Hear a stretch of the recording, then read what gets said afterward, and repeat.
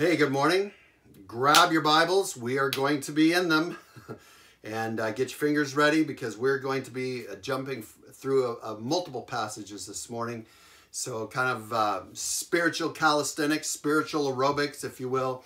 You're going to get to know your Bible a little better this morning. I want to share a message that I would consider a big picture message, kind of a refocusing message. And it's based on things that the Lord's been showing me. I'm in a kind of a very wonderful growth time in my own spiritual life, and some of what I'm sharing is literally what God is sharing with me. Maybe not super profound, but very profoundly impacting to me. So I hope this blesses you. Let's pray together, and then we're going to dive right into the Word and trust that God will bless you this morning with the truth from His Scripture. Lord, we lift this time to you. We trust you with this time. You are the great teacher. We submit underneath your tutelage this morning, O Lord. Holy Spirit, may we be, my prayer is that we're teachable, that our minds and hearts are moldable, and that, Lord, we receive from you and we grow. We move forward, we step forward, we're strengthened, and Lord, we walk away from here different. I pray it in the good, strong, powerful name of Jesus. Amen. Amen. I have a question for you. Why did Peter get out of the boat? I know, kind of an odd question. I'm going to say it again. I'm going to ask you again. Think about this. Why did Peter get out of the boat? Many of you know this story, even if you weren't raised in church or don't know much about the Bible. It's a fairly common story. Peter walking on water with Jesus. And so, as I read this story out of Matthew 14, that's the first place you can turn, is Matthew 14, verses 22 to 33. We're going to read through it. I want you to contemplate, why did Peter get out of the boat? He was the only one who did. Why did he get out of the boat? The background of this story is this, that Jesus has just fed 5,000 men plus women and children with simply 2 fish and 5 loaves that he multiplied. A phenomenal miracle. Peter had just witnessed this miracle. And the people were being sent away. It was late. And so we'll pick up the story in Matthew chapter 14, starting in verse 22. It says, immediately after the people were fed, Jesus made the disciples get into the boat and go ahead of him to the other side, while he sent the multitudes away. So he dismissed them. He said, teaching time is done. And after he sent the multitudes away, Jesus went up to the mountain by himself to pray. And when it was evening, he was there alone. But the boat was already many stadia away from the land, so it was not near the shore. It was out in the middle of the Sea of Galilee, battered by the waves, for the wind was contrary. The storms in that region were brutal, and they were in the middle of one. And in the 4th watch, somewhere between 3 a.m. in the morning and 6 a.m. in the morning, so likely pitch dark or very dark, Jesus came to them walking on the sea. Amazing. And when the disciples saw him walking on the sea, they were frightened, saying, "It is a ghost." And they cried out for fear. But immediately Jesus spoke to them, saying, "Take courage. It is I. Do not be afraid." Take courage. Those are 2 great words for us today. Take courage, brothers and sisters. Take courage. But Peter answered him and said, "Lord, if it is you, command me or bid me to come to you on the water." Bold ask. Oh, Peter, impetuous Peter. Good for you, brother. Good for you. And he said, or Jesus said to Peter, "Come." And Peter got out of the boat and walked on the water and came toward Jesus. Can you picture this? Imagine the other 11 watching. Their eyes are as big as saucers. They're monsters. I mean, they're just, eyes are bugging out. But, verse 30, seeing the wind And I would insert there probably 4, 5, 6, 7 foot waves. He became afraid, and beginning to sink, he cried out, saying, Lord, save me. And immediately Jesus stretched out his hand and took hold of him and said to him, oh, you of little faith, Pete, why did you doubt? You're doing so good. It was exciting to watch you walking on the water, brother. I don't think the Lord scolded him. I think the Lord chuckled. And I think the Lord kind of gave him a little jab saying, bud, you were doing so good. You're doing so good. You of little faith, why did you doubt? And when they got into the boat, so obviously Jesus grabs his hand, pulls him out of the water. That's amazing in and of itself. Peter was not a small man, I'm sure. And they walk back to the boat together, climb over the side with the other disciples. And it says, and those who were in the boat worshiped him, saying, you are certainly God's Son. What a story. What a story. So back to the question then. Why did Peter get out of the boat?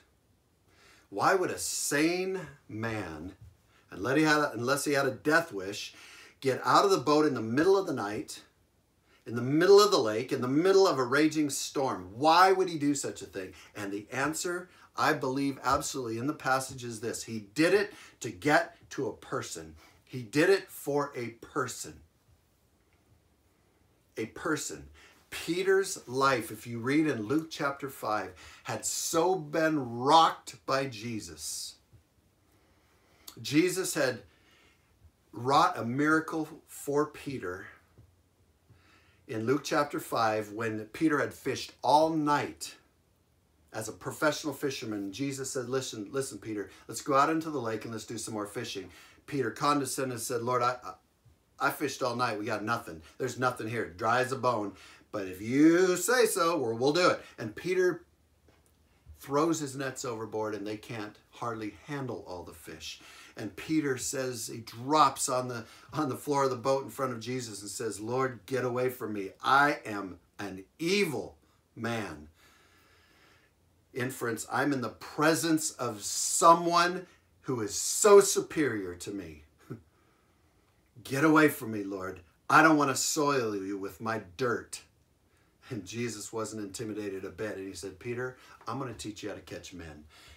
Come follow me. And Peter quit his job on the spot and began to follow Jesus. His life was transformed. And when he saw Jesus walking on that water that night, he had just fed 10,000 people potentially with women and children.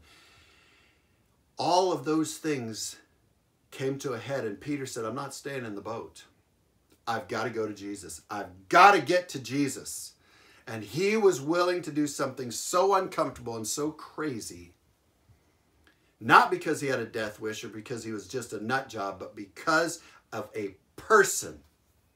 Brothers and sisters, our Christian life is not about a movement. It's not about a philosophy. It's not about a denomination or a church or a religion. It is firmly and specifically about a person. Jesus. And if we ever lose focus, as Peter did, we will instantly begin to sink. Our lives will begin to sink beneath the very waves that we have been distracted by. I just recently spent time talking with a young man who grew up in a Christian home, grew up in a Christian youth group, surrounded by Christians, went to university and has lost his faith. He now claims to be an agnostic. He got his eyes off of Jesus. He allowed the waves of philosophy, the waves of opposition, the waves of contrary voices to penetrate his heart and mind, and he is sinking with no immediate intention of answering any of those questions and finding out what the truth is, refocusing back on Jesus. So I want to focus on 5 things this morning. Hebrews chapter 12, verse 2 says this, fix your eyes on Jesus.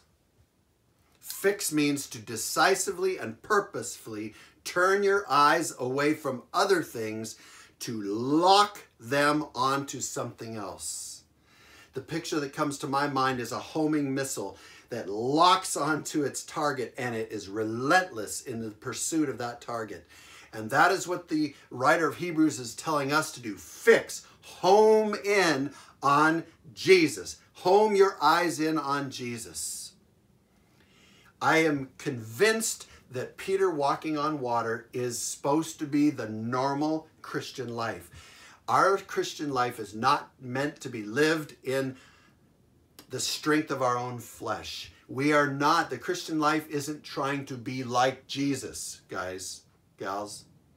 This is a misnomer in the church that, well, what would Jesus do? How do I be like Jesus? Now, I understand those questions, but the reality is the more I understand what the Christian life is, it is not trying to be like Jesus. It is getting out of the way so Jesus lives his life through us. It is becoming a channel for Jesus. Did you get that? Walking on water is the normal Christian life, but it requires us to fix our eyes on our source. The moment we sway, we start to sink. The moment we sway and our vision is distracted onto reports, rumors, we start to sink. So I want to look at 5 different things this morning, and I'm going to do it short and sweet to get through this, but grab hold of this. I trust that it'll encourage you. Number 1, we pledge our allegiance, our lives, our loyalty, and our love to a person. To a person. Not an organization, not a movement, not a church, not a denomination. To a person. Go to Joshua chapter 5. Joshua chapter 5. This story is so powerful. Joshua is the leader of the Israeli people, the Israelites. They've come out of Egypt. God has demonstrated his power to them in dramatic ways. They've buried a whole generation who refused to trust God, refused to believe God, refused to submit to the leadership of God. They buried him under the sand. And now a new generation has come up. They've crossed over the Jordan River miraculously, and they're getting ready to attack Jericho. This is like a brand new NFL team getting ready on the first game of their season to play the defending Super Bowl champions. This is daunting. And Joshua is there outside of Jericho, this city with walls so big that it was said that they raced chariots on the walls. Massive, biggest city, most fortified city of all of the promised land, and it's their first game of the season. And Joshua is pondering, how do we do this? We know God is powerful, but I got no strategy for this. And let's pick up the story in Joshua chapter 5, verse 13. Now it came about when Joshua was by Jericho that he lifted up his eyes and looked, and behold, a man was standing opposite him with a sword drawn in his hand. Okay, now that's a little threatening, right? The stranger who's got a drawn sword in enemy territory. And so Joshua approaches him. Joshua's a warrior. Joshua's a good man. And he says to him, he challenges him, are you for us or are you for them? Are you for our adversaries? And the answer he gets is not one he expected. The man said, no. No, I'm not for you. I'm not for them. Rather, I indeed come now as captain of the host of the Lord. That in Hebrew is Jehovah Sabaoth. Wherever you see in Scripture, Lord of hosts, and you'll see it over and over and over in Scripture, that is Jehovah Sabaoth, and it means the commander of the angel armies of heaven. The most powerful fighting force in all of creation, all of the universe, the army of heaven. And this was the commander of the army of heaven. And it says Joshua fell on his face to the earth and bowed down and said to him, what has my Lord to say to his servant?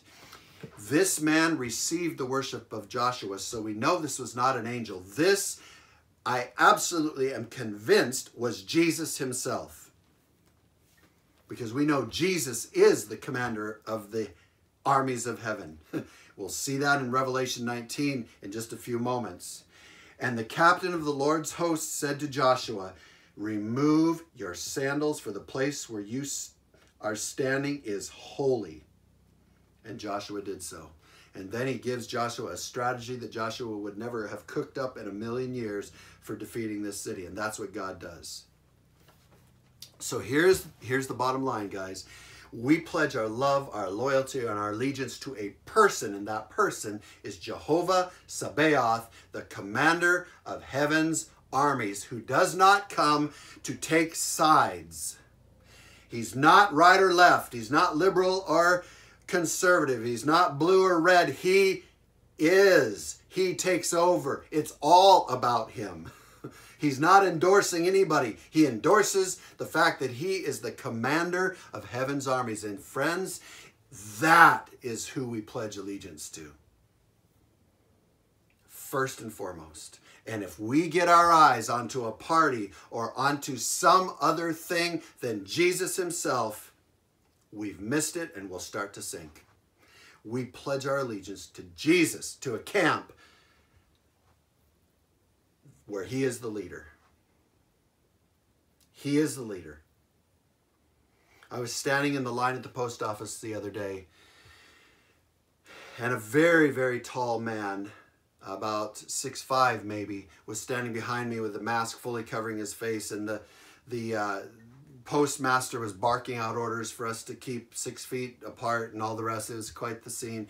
And he looks at me and he shakes his head and he says, I never dreamed at 73 years of age it would come to this. And I just shook my head and said, I know, brother, I know. And I said, but I've been reading my Bible a lot. And here's what I know, that if you are aligned with Jesus, it only gets better. The ending is very good. But if you're not aligned with him, it only gets worse. And his eyes got big and he said, really? And that was all the conversation we had, because we got called up to the counter and then out he went and I didn't see him again. But friends, here's the reality. Here's another thing about being aligned with Jesus. We can be bold. We can be bold about the future. I had a boldness to share with that guy because I knew my commander. I know how the story ends. I'm getting ahead of myself here. But we pledge allegiance to Jesus. Number 2, we serve, sacrifice, and suffer for a person. We serve, we sacrifice, and we suffer for a person. It is so interesting to me as I've been reading the book of Hebrews. This week I read the whole book of Hebrews, and it's a very tough read. It's a strong book. Lots of doctrine and theology. But the whole book is about Jesus. But what I realized, and it was so startling to me, is that the audience for this book is undergoing incredible persecution. In chapter 10, it indicates they're getting their property stolen, confiscated. They're going to jail. They're having to visit one another in jail. There is a lot of drama going on in this church. And yet the author, who knows about the drama, clearly, because he acknowledges it, is not addressing the drama directly. He is teaching them about the superiority of Jesus. And I just wondered at this, and I've been doing a study of many of the books of the New Testament because I know the church was born in adversity. What are the church leaders saying to the people who are living in adversity? And in almost every case, they're talking about Jesus. Jesus, Jesus, Jesus, Jesus. And in Hebrews chapter 12, verse 3, the author says this, consider him, Jesus. He's telling these people who are suffering and struggling, he's saying, weigh yourself against Jesus. Ponder Jesus and weigh yourself against him. Compare yourself to him. This is the only place that I know of where we would encourage someone to compare themselves with someone else. The author is saying, compare yourself to Jesus, who has endured so much hostility at the hands of sinners against himself. Compare yourself to him so that you don't lose heart and grow weary. Then he adds, for you have not yet resisted to the point of shedding blood. He did not give them a soft shoulder. He didn't jump in the boat of self-pity with them. He said, I understand you're going through trials and difficulty. Consider Jesus. Serve, sacrifice, suffer for Jesus. For Jesus. Consider him, who endured so much hostility at the hands of sinners, so you don't grow weary and lose heart. We serve, we suffer, we're willing to sacrifice for a person who has sacrificed infinitely more than we ever will. Awesome. Number 3, we are even willing to die for a person. Not just sacrifice and suffer, but die, give our lives. The whole history of the Christian church is a history of martyrdom. 11 of the 12 founding members died a horrible death of martyrdom. John was exiled on Patmos. He's the only one who we don't think died a martyr's death, but he was tortured and persecuted horribly. Today, we know that there are many believers giving their lives for their faith, maybe as many today as ever in history. The history of the Christian church is that Jesus has been persecuted and we will be persecuted. Paul said, if you live righteously in Christ Jesus, you will suffer. It's a given. Our nation has not known much suffering, but friends, buckle up. Buckle up. I'm not a prophet and I'm not prophesying here. I'm just looking at the trends. But guess what? We are willing to even die to give our lives for a person, Jesus. Now, what is the mindset and mentality of somebody who's willing to do that? I want to turn you to 1 Timothy chapter 1, and here's the background. 2 Timothy, chapter 1. Here's the background. In the book of 1 Timothy, Paul gives this young pastor, Timothy, his apprentice, Paul's apprentice, a blueprint, a game plan for how to lead the church. And Timothy is this brand new little pastor. He's taken on a load. Paul says it's going to be tough. You're going to have to confront people. They're going to look down on you because you're young. You're going to have all this opposition from the outside. But then in chapter 6, he says, flee youthful lusts. You're not only going to have opposition from the outside, you're going to have opposition from inside yourself as well. Flee youthful lusts and run to righteousness. Flee from lust, run to righteousness. And Paul exhorts him, gives him this handbook. And then there's time in between, and then the second letter comes. And the second letter is gentle, but it's direct. Paul is saying, Timothy, you're falling down on the job. Timothy, in chapter 1, verse 7, Paul says to Timothy, verse 5, he says, you have a sincere faith, brother. I've seen that in you. That's why you're pastoring. You're a solid man of God. But he says, you have not been given a spirit of fear. You're acting out of fear, cowardice, timidity. But you've been given by God a spirit of power, love, and of a sound mind. Timothy, rise up, my brother. Rise up, my brother, because you're playing the coward. You're being timid. You're not standing up and entering into what God has for you. You're backing down. You're taking cover. You're retreating. And then Paul says these words. He says in verse 8, he says, therefore, do not be ashamed of the testimony of our Lord. Ashamed means disfigured. The word is a picture of disfigurement. Shame disfigures us. Being ashamed creates disfigurement. Here's what Psalm 34 verse 5 says. It says, those who look to him for help will be radiant. Their faces will never be covered with shame. They will never be disfigured because their faces will be radiant. It is the legacy, the destiny, the privilege of believers to have faces that are radiant. But how do you have a radiant face when there's difficult times? Here's how. Verse 11 and 12. Paul says this in verse 11. He says, I was appointed a preacher, an apostle, and a teacher. That word appointed means I was grabbed hold of by God.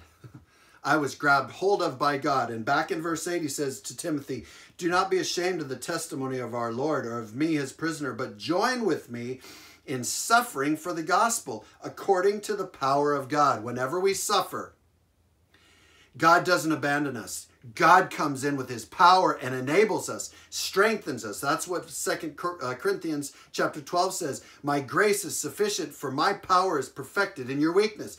If we're suffering, you guarantee God's power is going to be there. So Paul says, I'm suffering, and I didn't sign up for this. I was appointed. God grabbed hold of me. He recruited me. He drafted me into this. I didn't sign up for all this. I had a great life going before all of this. I had position and power and prestige, and people looked up to me. And I was killing Christians, but in my line of work, that was highly, highly admired. But I swapped all of it to follow Jesus when Jesus grabbed hold of me. And he says, for this reason, because I've been grabbed hold of by God, I also suffer. In other words, suffering is part of the package. Verse 12, but I am not ashamed. I'm not disfigured. For I know whom I have believed. That word know means I know by experience. God has proven himself over and over and over. My whole story is a testimony of the greatness, the faithfulness, the goodness, the power, the intervention, the provision of God when I'm down to nothing. It's my whole story, Paul says. I know whom I have believed, and I'm convinced. I'm absolutely confident. How would you love that to be your story in your walk with God? I'm absolutely confident in this God that I follow. I'm convinced that he is able. That's the word dunatos, which is kissing cousins to dunamis, which is the word for dynamite. What is he saying? I'm absolutely confident in this God. He has a track record, and I know he's got an arsenal. He's got the firepower to guard what I have entrusted to him until that day. What does that mean? I have a track record with God. He grabbed hold of me. But I am not disfigured or ashamed of him, because I have an experience with him. I have knowledge of him. He has been faithful. He has been awesome. He has provided. He has rescued. And he has the firepower to continue to do it and to guard what I have entrusted. That means what I have set in front of him, what I have set at his feet. What was that? His whole life. His past, he entrusts forgiveness of his past where he was killing Christians. He entrusts and set before the feet of God his whole life on this planet and his eternal destiny. So I am able to entrust all of that to him because I know him. I'm absolutely convinced that he has the firepower to take care of me. I've entrusted everything until that day. What day? When we see him face to face. When we get across the finish line. When we graduate. Friends, we are willing to die for a person. We're willing to die for a person who we know, who has the firepower, who will get us across the finish line beautifully. Jesus. Number 4, we look forward to the coming of a person. Jesus. 400 biblical prophecies in the Old Testament foretelling the first coming of Jesus. We're about to celebrate Christmas. The first coming of Jesus as a babe in the manger. Almost 3 times that many foretell his second coming. Simply want to declare to you this: Jesus is coming back. Jesus is coming back. We live in anticipation of the second coming of Jesus. He's coming again. He's coming again. The last recorded words of Jesus in Revelation chapter 22, verse 20 is, I am coming quickly. And then John, the last recorded words of a human in the Bible, come, Jesus. Come, Jesus. And that's our heart. That's our prayer. That's our desire. Come, Jesus. We anticipate the coming of a person, the King of Kings, the Lord of Lords. Revelation 19 describes him. Tattooed on his thigh is the declaration, King of Kings, Lord of Lords. He comes on a white horse with the armies of heaven behind him, and he sets everything right. We look forward to the coming of a person. But lastly, every knee will bow and every tongue will confess to a person, Jesus. I want you to visualize this final scene. Philippians says this, and I want to read it to you. It says this: at the name of Jesus, this is Philippians 2 verse 10, at the name of Jesus, every knee will bow of those who are in heaven, the angels, and on earth, us, and under the earth, the demons of hell. Every knee will bow, and every tongue will confess that Jesus Christ is Lord. Brothers and sisters, every knee will bow and every mouth will confess to a person, Jesus. Visualize. The angels will come first, those in heaven. Michael the archangel, the great warrior of Israel, will bow before Jesus and acknowledge, you are Lord. I've served you my whole existence. Gabriel will come, the one who announced the birth of Jesus to Mary. You are Lord. Will bow his knee and declare, you are Lord. I've served you my whole existence. And every angel of heaven, all of the messengers of God that have protected us, that have fought for us, that have served our master loyally throughout all of recorded time and history, will bow their knee and with gratitude and pride will declare, you are Lord. And then those who are on the earth, every person born, will do the same.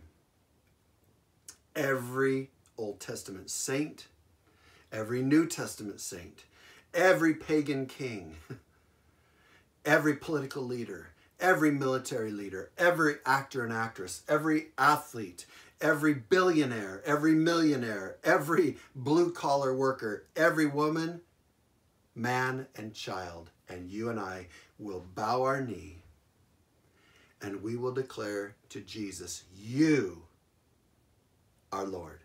You are King. And then a third group will come. And it's like a big vault will be opened up from the depths below. And one by one, every demon of hell who has tempted us, who has tried to thwart us from following Jesus, who has whispered words of discouragement, depression, deceit, you name it, all the dirty deeds. Oh, brothers and sisters, listen, every demon of hell will have to bow their knee before Jesus. They have fought him for centuries, all of time. They have tried to thwart him. They have stolen, they have killed, and they have destroyed. That is all they have done. But at the end of time, every demon will bow their knee and will have to declare out loud with their voices, you, Jesus, the one we have fought, the one we have hated, the one we have despised, you are Lord. Can you imagine this scene? But there will be one final knee that bows. Out of that pit will come the dragon himself, the serpent, the roaring lion who seeks to devour, and Satan himself will bow his knee to Jesus, the one who created him as Lucifer, the most beautiful angel of heaven, the shining star, who defiled himself because he tried to overthrow Jesus in pride and arrogance. He too will bow the knee and declare to Jesus, you are Lord. You are Lord. Brothers and sisters, that will be epic drama like we've never seen. You and I live to see a day when every knee will bow and every tongue will confess to a person, to Jesus. You are Lord. So fix your eyes on Jesus. Fix your eyes on Jesus and walk on water with him. That is your legacy, your destiny. That's what you've been called to. But fix your eyes on Jesus, the person of Jesus. Hallelujah. Father, we lift this message to you. For those who love you and know you, may this challenge them to draw near to you, to grow deeper with you, to be more passionate about you, more vocal, more willing to love you with everything that they've got. And if there's someone who is not yet following you, may this truth penetrate the very core of their being, and may they drop to their knee before it's too late and say, you are Lord, to the glory of God, and may their life be changed, dramatically changed. And I pray it in your powerful name. Amen. Bless you, bless you, bless you. Have a phenomenal week. I'll see you next week. God bless you. Have a great week. Bye-bye.